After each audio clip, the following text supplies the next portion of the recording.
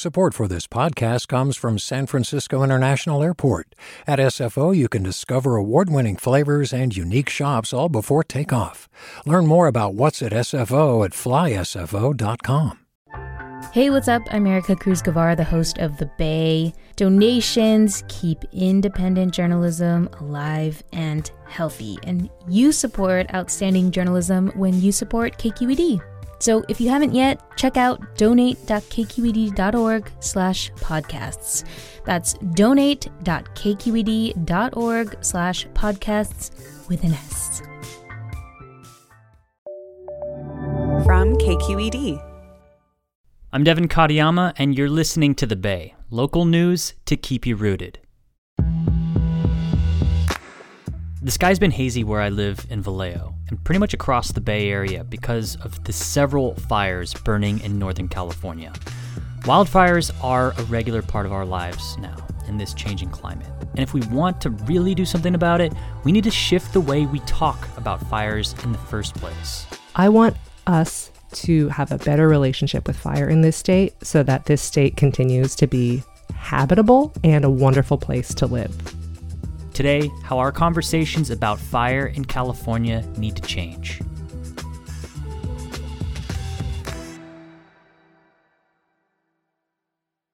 Hi, I'm Sasha Khokha, host of the California Report magazine. Every week, we bring you stories about what connects us in the giant, diverse Golden State.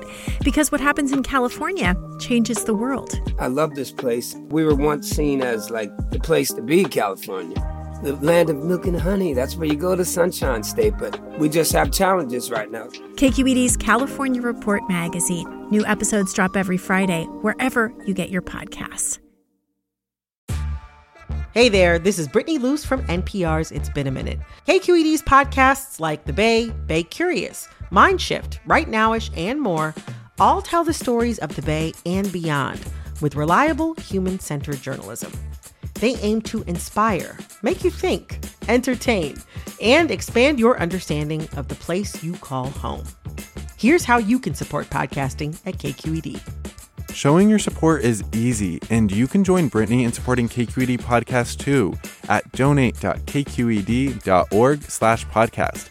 That's donate.kqed.org/podcast. I have been covering nearly every fire season since 2015. That was the first fire season that really made a big impression on me.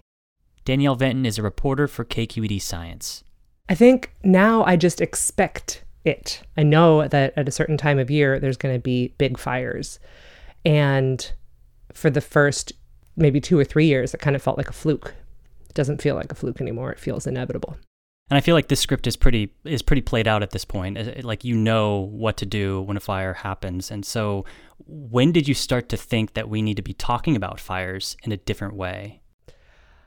I would say even before 2018 and that truly catastrophic year where we had the car fire that blew into Redding and the camp fire that destroyed the town of Paradise. It was just clear that year after year, we're seeing these absurd fires. We need to do some big rethinking about the state's relationship with fires. We might talk about being at war with fire, or we saw big dramatic headlines like "The West is burning." And that really indicates to me that we haven't gotten over the idea that all fire is bad and that Western forests are not supposed to burn. And that comes from, more than a century of fire suppression and being taught things like only you can prevent forest fires. We need to talk more often about how trying to prevent forest fires has made them a lot worse. And I think the media has a role to play in this, but I also think that we as the news media are influenced as much as we influence how people talk about fires.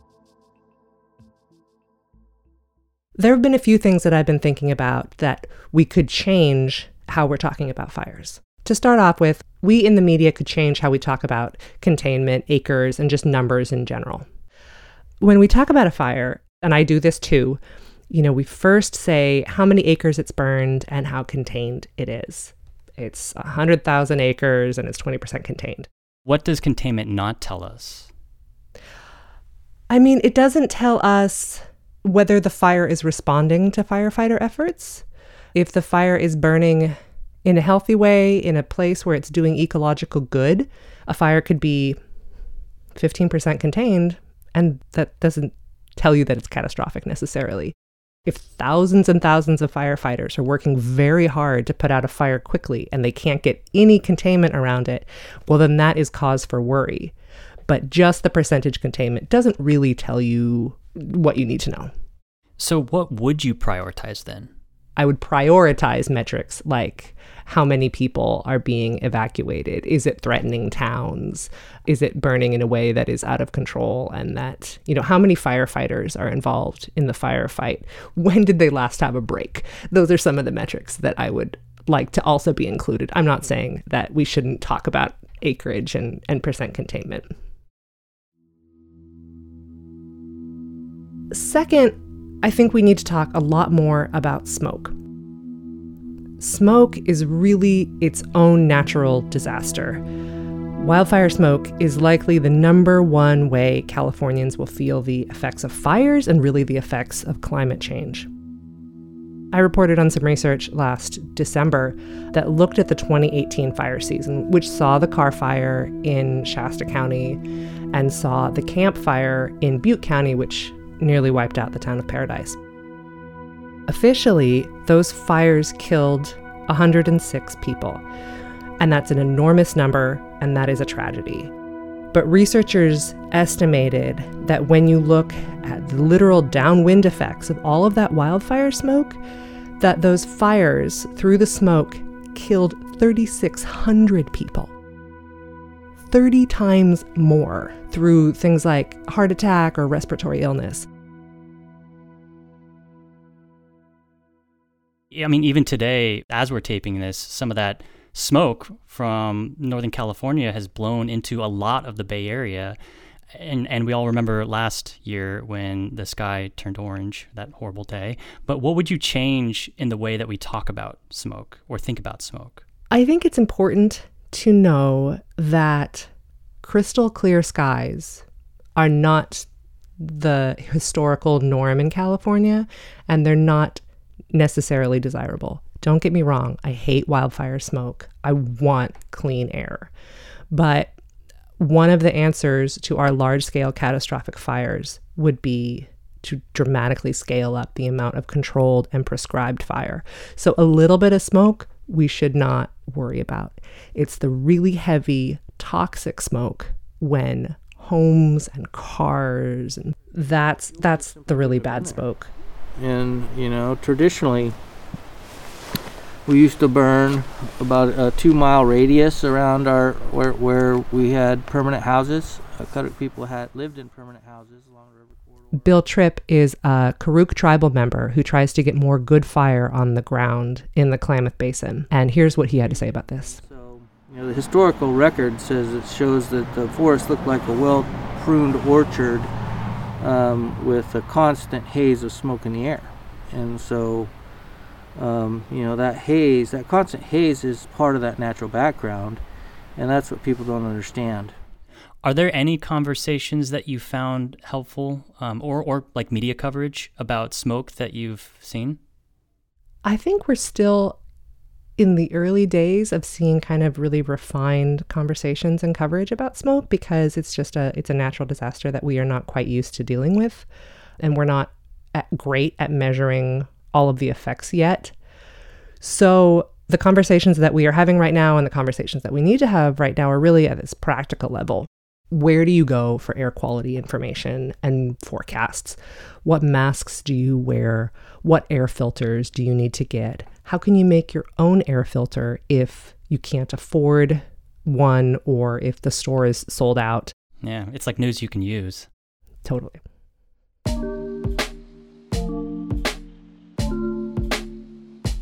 Okay, so we talked about language, we've talked about smoke. What else is on your list? Well, I think third, we need to think about our workforce and what we're putting our firefighters through. And are there better ways to invest in people who are involved in how we deal with fires.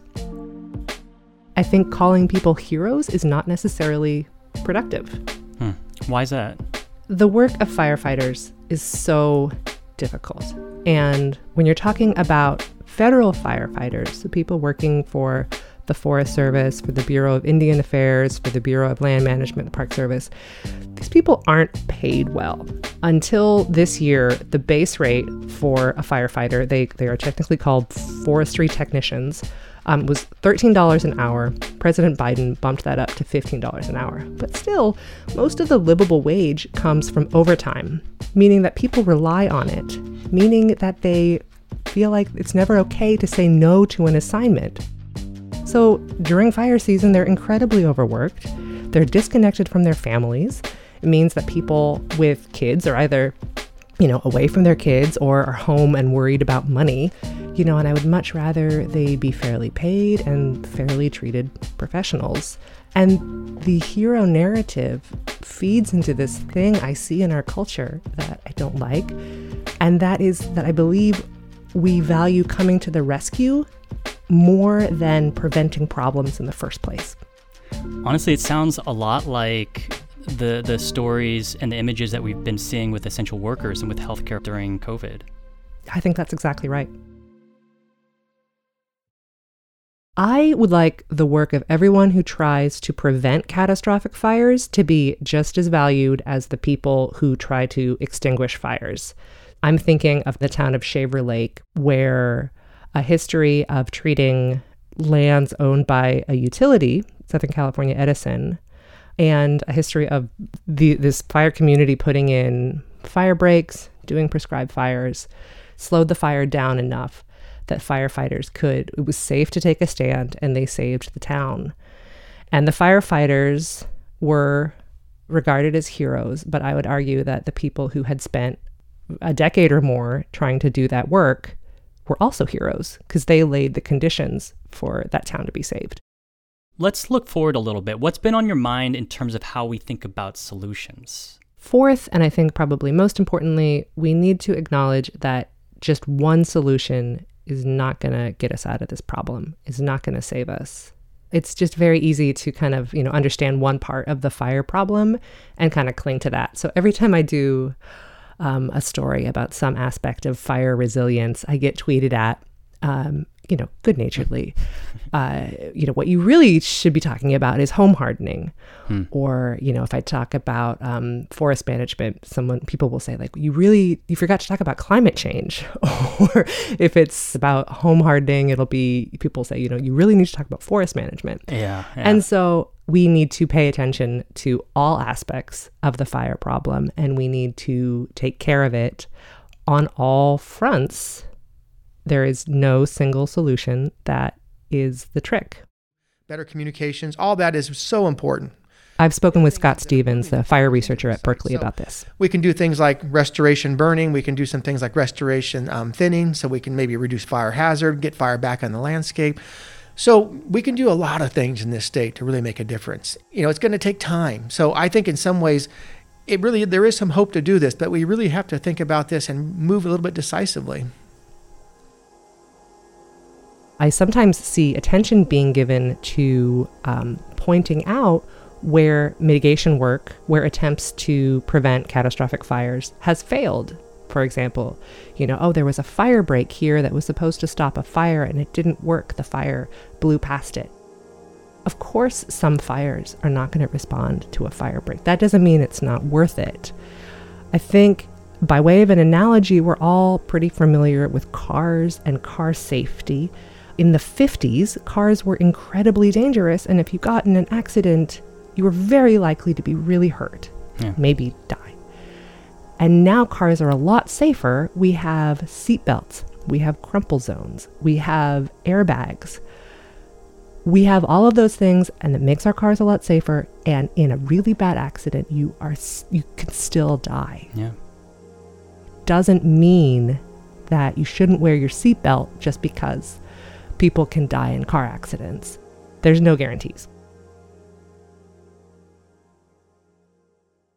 Does that make it hard to report on fires because there are so many things that need to happen in sync to really do what needs to be done?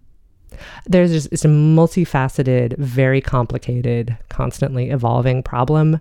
The solutions are constantly evolving too, but our catastrophic fires are a human-caused problem, and that means that humans can be part of the solution. All of that being said, it's a complicated problem, so the solutions are going to be equally complicated.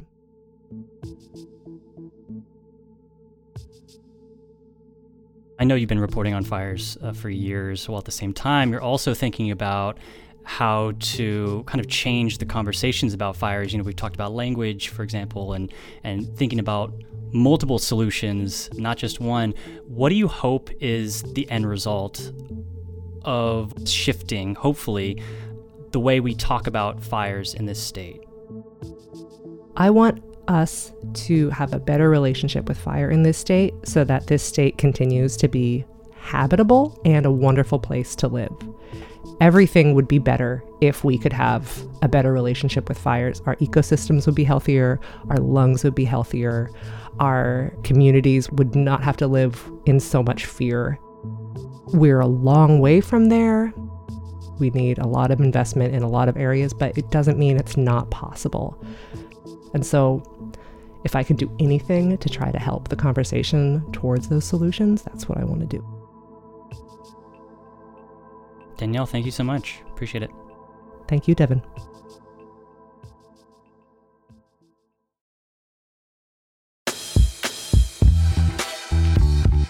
Thanks to KQED science reporter Danielle Vinton. We're also going to share a few links of her stories about people working on fire prevention, along with resources for air quality and what to pack in your go bag in case of an emergency. You can find all of that in our show notes. That's it for today's episode. If you like what you heard, or if you just have thoughts about how you're thinking about fires, talk to your friends and family, and follow us on Apple, Spotify, or wherever you get your podcasts so you don't miss the next episode.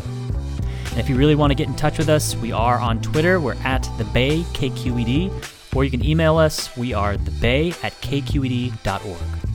This episode was edited and mixed by Christopher Beal and Alan Montecillo. We get help each week from Isa Mendoza. Our podcast leadership team includes Jessica Plachek, Kiana Mogadam, Erica Aguilar, Vinnie Tong, Ethan Tobin Lindsay, and Tali Kernan. The Bay is made by your local public media station, KQED. I'm Devin Katayama. Take care of yourselves. Talk later.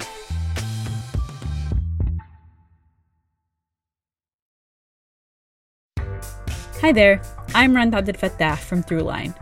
If you're listening to this podcast, you know that KQED produces exceptional storytelling that keeps you informed, inspired, and entertained.